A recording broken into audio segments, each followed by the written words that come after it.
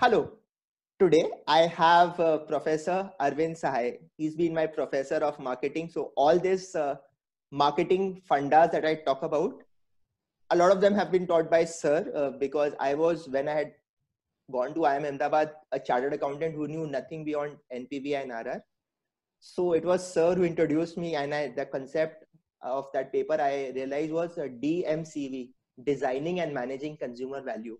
So very fond memories I have with Sir, and he's been kind enough to come on the show. So welcome to the show, Sir. Thank you, Anurag. Always a pleasure to be talking to you. Yes, sir. So I'll come straight away into the questions. And so before we plunge into the IIT plus IIM and the MS part of your career, so please tell us about your formative years, your family, your school, how exactly you grew up, what are the value system that you gained from people around, and so forth. So I had I think for my time, an interesting, if kind of a very geographically diverse growing up background. So I was born in Patna, grew up in Ranchi, Jamshedpur, Coimbatore, Lucknow. I did my class 12 from Lucknow and then went to IIT in Kanpur. Then I worked for a year in Kota in Rajasthan. Then I got my MBA from Ahmedabad. Then worked in Delhi and Bombay. So I was kind of, by the time I was 27, I had lived in maybe around 10 places. And so, and I had gone to 5 different schools. So fairly diverse background, but I grew up also in a large family. And we kind of used to hang around together a lot more than is the case today, where time is at such a premium. I think we used to have more time at hand during those times. I come from a family which has many professors, so that's been, I think, a very strong influence in my life. My grandfather was a professor. My father started his career as a professor, then became a manager and a chairman of a company, and then returned to being a professor. Got many aunts who have been professors. So that was the kind of background that I grew up with. And I like to think, I like to research, I like to teach.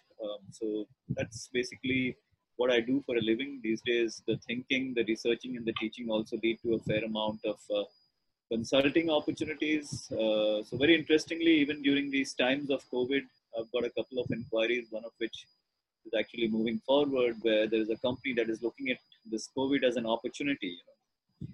There is a saying which says, "Why waste a good crisis? There is an opportunity in every crisis." And this company is looking at trying to build a brand during this time, and I'm very happy to be associated with a project that leads me to think about how to build a brand during these times, using some of the principles that I do teaching in and research about. So one of the courses, for example, that I teach is neuroscience and consumer behavior, and some of those ideas are directly applicable to the projects that I'm thinking about.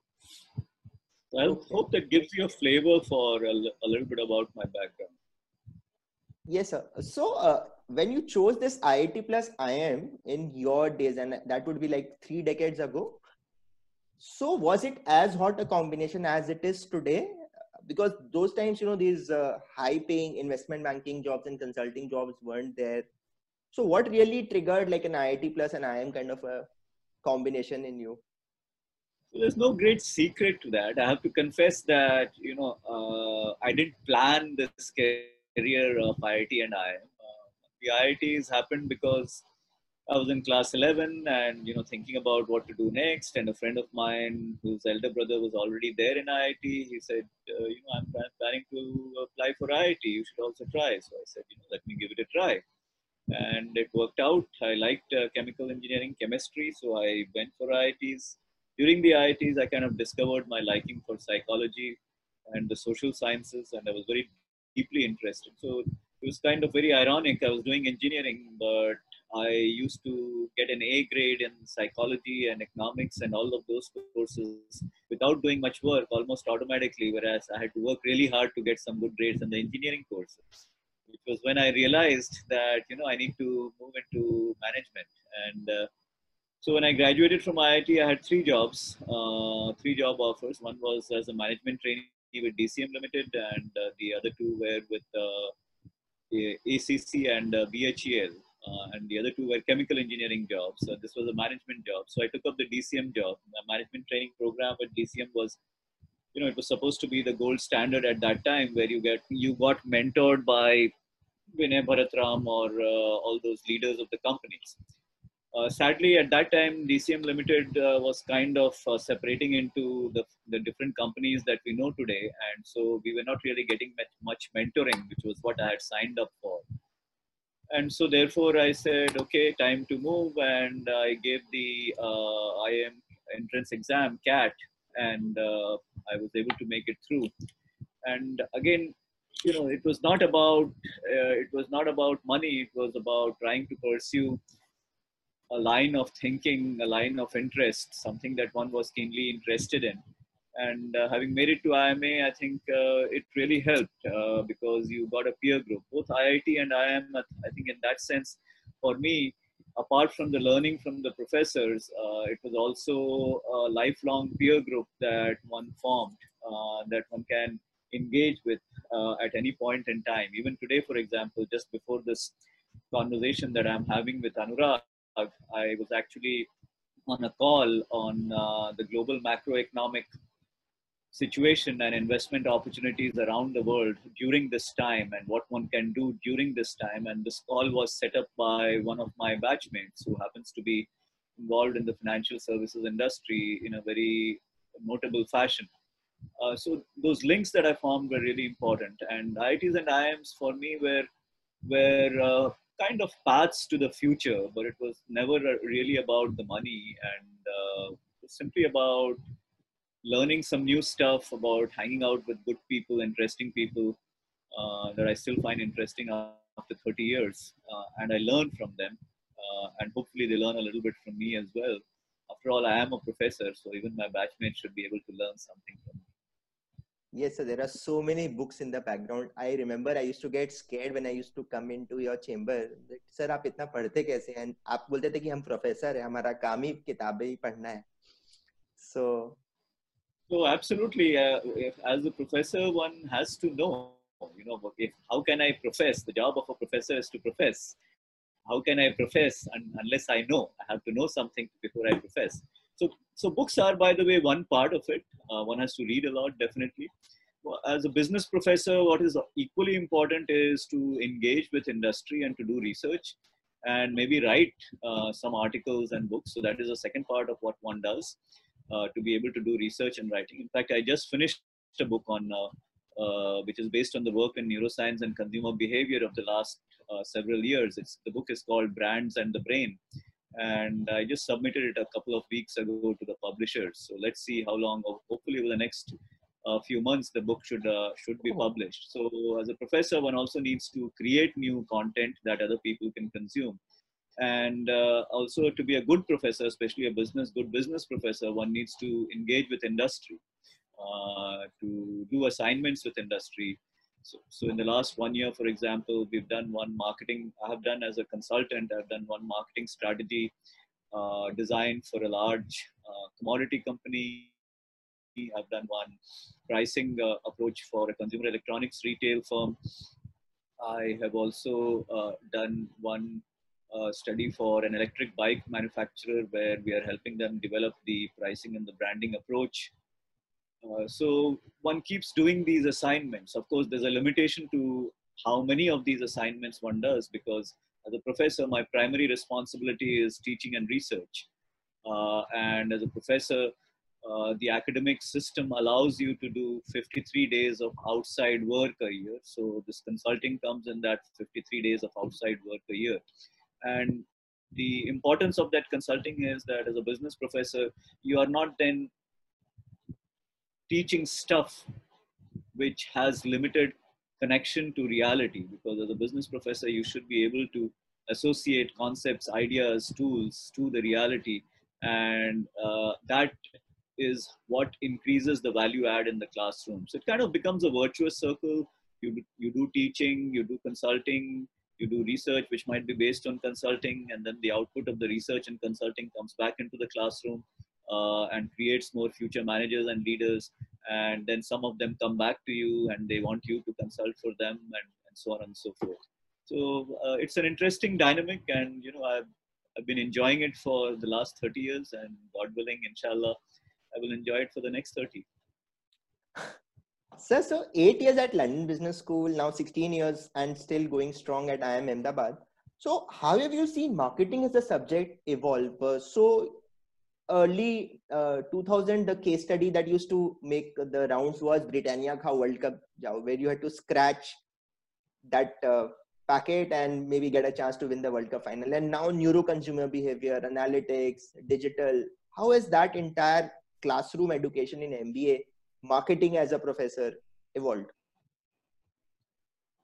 That's a very good question, Anurag, and it has what I call as an answer which contains in itself quite a strong contradiction.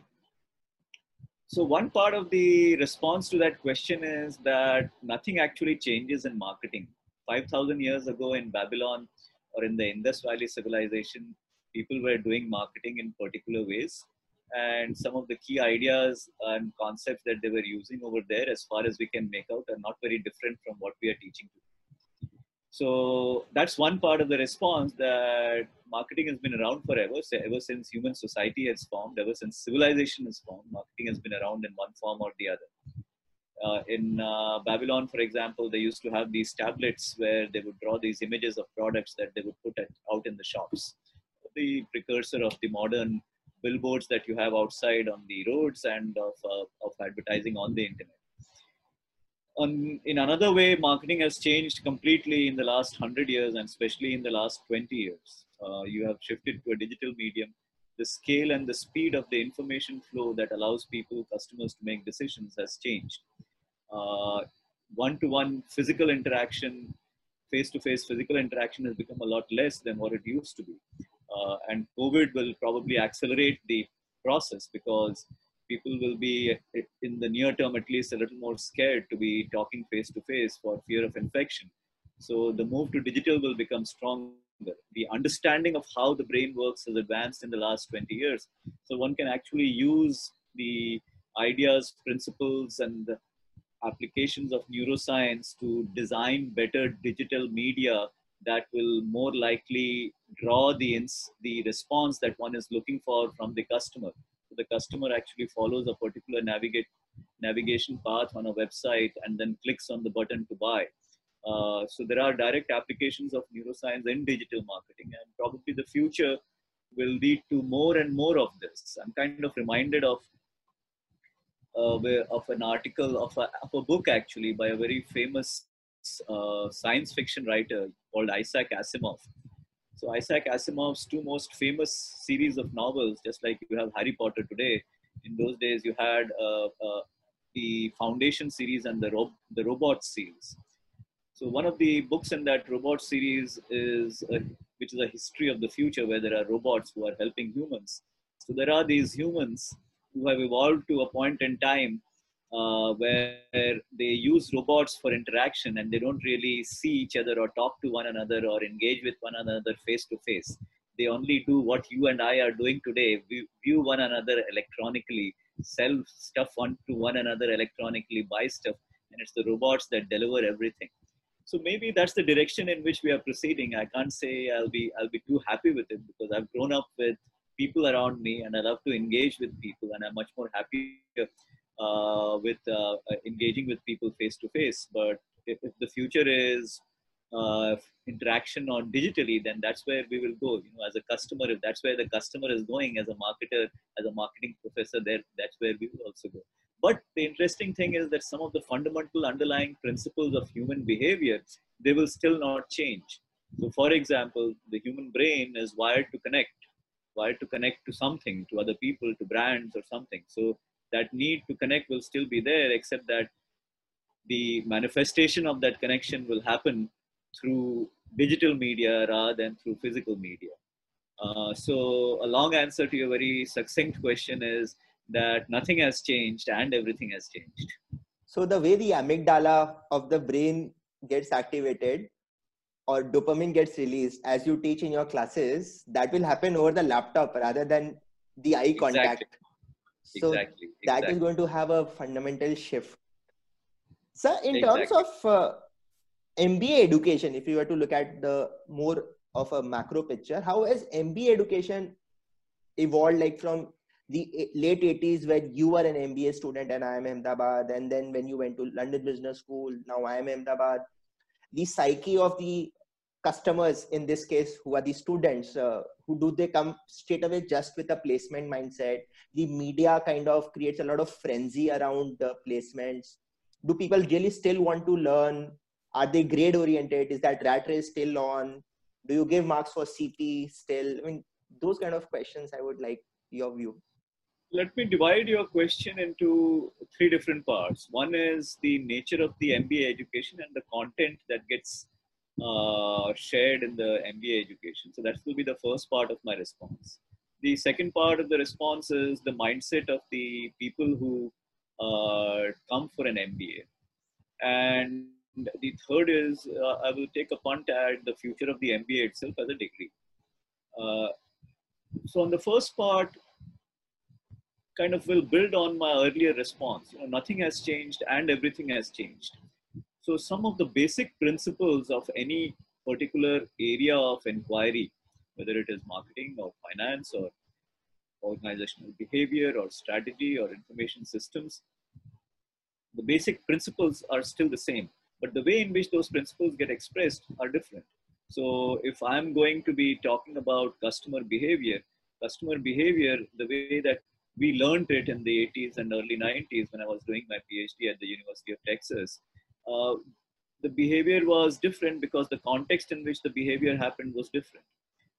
There was no digital media to speak of. I didn't access a computer till I was 17 years old. Today's kids grow up with a computer from the time they're 3 years old, even earlier.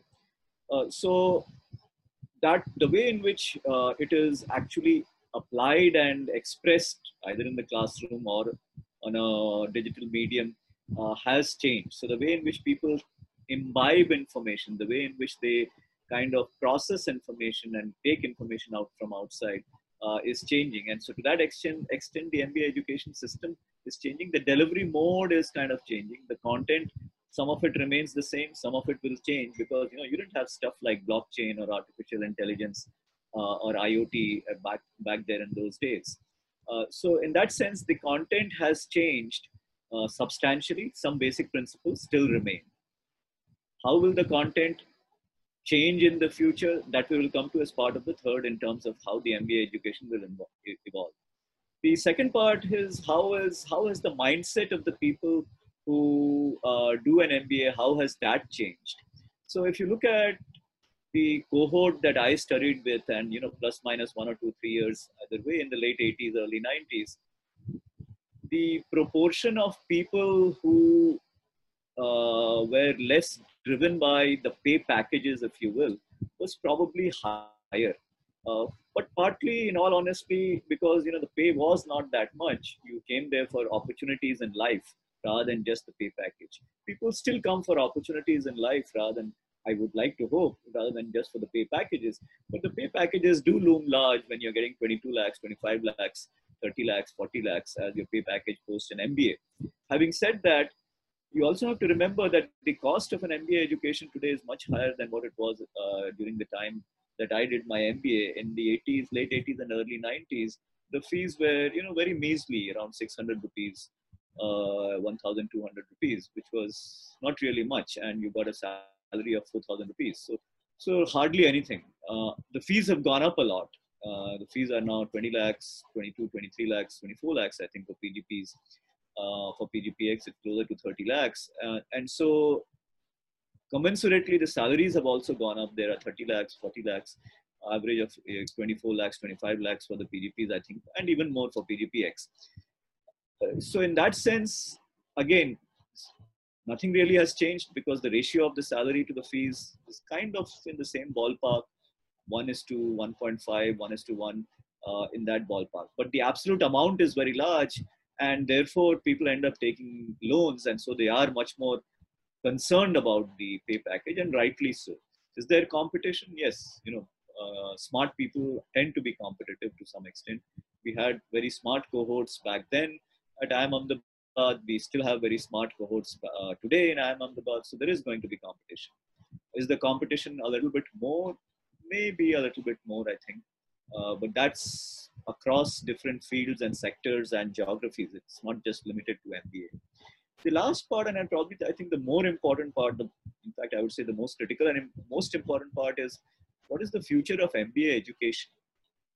So I'm sure you would know already that in the United States, apart from the top 10 schools or maybe the top 20 schools, the MBA education is dying. Case Western Reserve University has reduced its MBA program from 240 people to 60 people, 4 sections to 1 section. University of Texas at Austin used to have a cohort size which was more than 600. Now it's down to 300. So the MBA is a kind of a generalist degree to help you take care of business. It's also an elite degree which allows you to go into certain areas which you would not be able to do otherwise. So why is the MBA as a degree becoming less attractive in the US? Because people are looking for more specialists rather than generalists. There will always be a need for generalists, but the quantity of people that you need with a general MBA management education is less. So that's why the top 20 schools will continue to have an MBA education, which will evolve, of course, and we will come to that in a minute. But outside of those schools, if you're doing an MBA from the United States, you're literally wasting your money. What is going to happen in India? In India, the MBA as an education will grow, continue to grow, because we need people who have some management background. But even here in India, the lesser quality schools who used to offer MBA as degrees are kind of falling by the wayside. So quality will matter in doing an MBA. And even here in India, if you're doing an MBA outside of the top 50 schools, it's probably not worth it. You would be better off doing an MBA, doing a specialist master's course that gives you some skills that are in direct demand. Which brings us to the question of how will the MBA itself evolve in the future, or how should it evolve going forward as the requirement for specialists becomes more. So even MBAs will need to have a higher level of technical knowledge than is the case today. So the way my feeling is, my sense is, my view is, my estimate is that the MBA curriculum should and will evolve is that there will be 2 tracks which will need to be built on. MBAs ultimately need to lead people. They need to manage people. They need to get people to achieve a particular goal. And that requires a very deep understanding of human beings. So psychology and neuroscience based courses will take greater emphasis. The second strand has to do with analytical skills. MBAs need to have strong analytical skills that allow them to take masses of data and generate insights on the basis of which they can lead people. So more and more courses will come which will lead to specializations in different areas which are driven by technologies such as AI or cloud or machine learning or IoT or blockchain and so on. So how do these different tools and technologies influence management? Would be a second leg. And the third leg, of course, would be the broader strategy, marketing, and finance kind of approaches, which have to be tied to the technologies.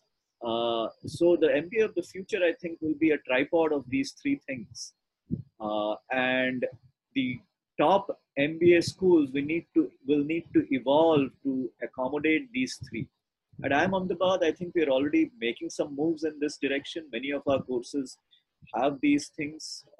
We run a course on fintech, for example, where we look at how blockchain is involved in being able to deliver services and how one can use it to do more efficient marketing, more efficient delivery of certain services, for example, trades, finance services. So it is happening, and it will be an organic evolution. But the interesting thing is, I think for the first time in many, many years, there is a window of opportunity where new schools, new MBA schools, if they have the funding, can actually put in place an MBA school that will have the potential to leapfrog existing schools by using this tripod and marching ahead much more quickly. Because all the schools which were launched in the last 15, 20 years essentially followed the old model. today you have the possibility of creating this new model that is still evolving as we speak. So it is up to the schools which are leaders in their field, IIM Ahmedabad being one of them, to kind of also evolve, so that, and we are evolving in a measured phase, at a measured pace, but we do need to evolve so that we are able to then keep the MBA as a relevant certification, a relevant learning tool and body of knowledge that people will still want for both purposes, for learning and understanding, and for the purpose of getting good jobs as managers and leaders, which pay well, of course. I said pay well, of course, at the last, because pay for me always comes last. It is an outcome. It is a byproduct. Byproduct. Yeah. It will happen if you do well, if you're serious about what you're doing. So I hope that answers your question. So one question that emerges here is that in India, because perceptions, why MBA is so critical at IIM Ahmedabad is because 2.5 lakh people take CAT and only out of them 400 get into this prestigious 2-year PGP. What about the courses like PGPX, where the applicant to select ratio will be somewhere like 1:10, or EPGP, which is the new variant, where you might not have that strict, a formidable entry barrier? So in that case, will the market actually value you for your skill sets, or is it going to be some difference in perception? Because you've seen it from very close corners. So the As a market Dean value, alumni. the market values two things, right? The market values quality of the intake, and the market values, and the market in this sense, the customer is the company that recruits from us, and the PGP or the PGPX student is the work in process or the product that goes out, not the customer, as you were talking. So the market values the quality of the work in progress intake, and the market values the quality of the instruction and the learning that happens, right? So one of the advantages of being an incumbent who is well reputed, like IIM Ahmedabad, one of the top ranked schools, is that you automatically attract the quality of the intake that you're looking for, because people want to come there. So it's a self-fulfilling dynamic, almost a virtuous circle that we are happy to be partaking from, right? The second part is the instruction part, the quality of the delivery of the different insights that we would like people to carry away, the frameworks, the tools, and so on. And that is a function of the content that you create and deliver, right? So the fortunate thing for institutions like IIM Ahmedabad and its peers are that they enjoy the fruits of this virtuous cycle that is already in place of a very good quality intake. It's a self-fulfilling mechanism that's already there, right? It's like almost a network effect which is already there, which we're enjoying the fruits of. So long as we continue to evolve and deliver value on the quality of the instruction, the delivery, and the content. So there are two parts. One is the quality of the delivery, and the other is the content which is there. Then that cycle will keep going, right?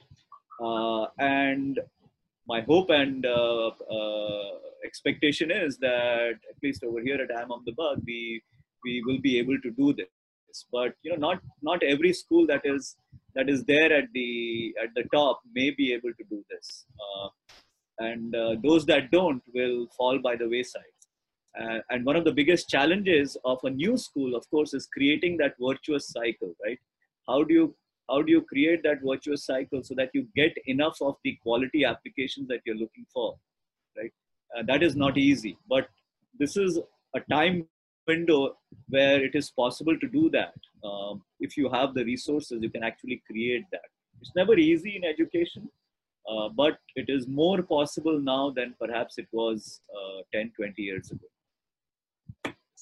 Great. So now I will move to the last part of this thing. So one, that at World Gold Council, you've done a lot of research work. So what is your key nugget in terms of the gold buying behavior of Indians? And as an investor, is it good time to buy gold? So at IGPC, from around November 2018, our view has been that the price of gold will rise till at least the end of 2020. And in November 2018, the price of gold was around $1,100, $1,200 an ounce, maybe around 30,000 rupees for 10 grams. Today, the price of gold is around $1,700 an ounce, or 45,000 per 10 grams.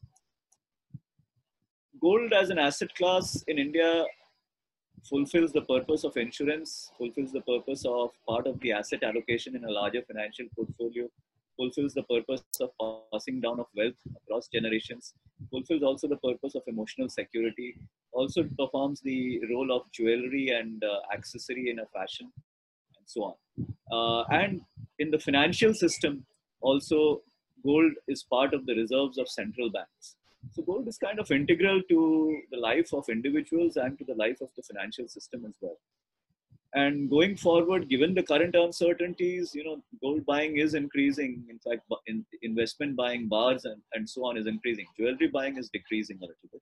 In consumption in India has been driven 60% by jewelry buying. That is decreasing, but that is being offset by, is partly being offset. Of course, right now in the last quarter and last month, nothing is happening because there's no import, nothing is happening. But in the coming few months, you can expect slight increase in the investment buying. Jewelry buying, which got postponed because of this, for weddings, it's still a very large component of what you want to spend in a wedding as part of the habitual practices. The interesting thing, of course, is that the younger generation of women, many in the younger generation of women are less fascinated by gold than people, for example, in my generation or my mother's generation. My daughters, for example, they don't have this fondness for gold at this point in time, right? It is quite possible when they get married and so on, and when they have children, they might again recreate that fondness, because my wife, of course, like many women of her background and vintage, is extremely fond of gold, and I'm sure she must have passed along some of that fondness to my kids. So even though it is not manifesting just now, it could manifest later. So I don't see the fondness for gold going away completely, though it has become less. And the jewelers are working pretty hard to keep that fondness on, right? So for the first time in many, many years, organized jewelers are offering 14 karat gold jewelry, where you can buy a reasonably fashionable piece, which is 14 karat gold, for only 3,000 rupees or 5,000 rupees, which even youngsters can afford. So once you get into the habit of buying, and ultimately gold is a habit, once you get into the habit of buying, you will continue to buy. And if you continue to buy, the price of gold will remain firm. So long as there is demand, there will be there. The last point, of course, about gold, especially in the current environment of COVID, is as a hedge against uncertainty and risk. So that is one of the reasons why people are buying. And an even further point, if I were a conspiracy theorist, one would say that this is one of those inflection points in history where there's a shift in the global financial system. And the last time the global financial system had a major shift was between 1930 and 1945, when it shifted from Britain to America, and America led the financial world with gold standard. There are some people who think that China is trying for world supremacy, and they might then start doing that by accumulating gold. Now, the latter part is true. China has accumulated gold quite substantially in the last 15 years. The US was probably sitting on 50% of the total gold that existed at that point in time in the world. So those are some views on gold as an asset class. In terms of price, our stance continues to remain that there is still some upside potential left in gold, with the usual, but that opinion has the usual caveat that if you buy gold, it is at your own risk. Please don't blame me if you buy gold and the price of gold goes down.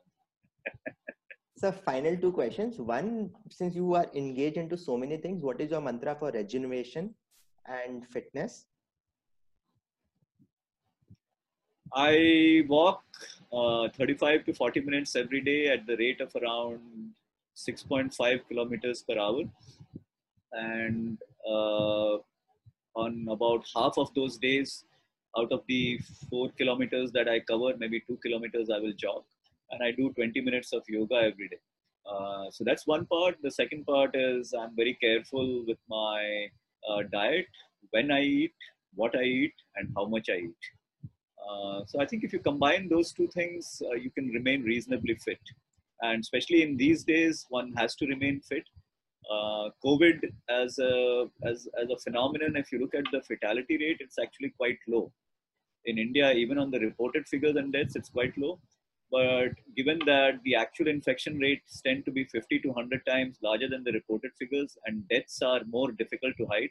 Of course, some governments might still try to hide it, but in India, it's more difficult to hide deaths. So if you look at the deaths as a proportion of the total actual cases, it's actually extremely low.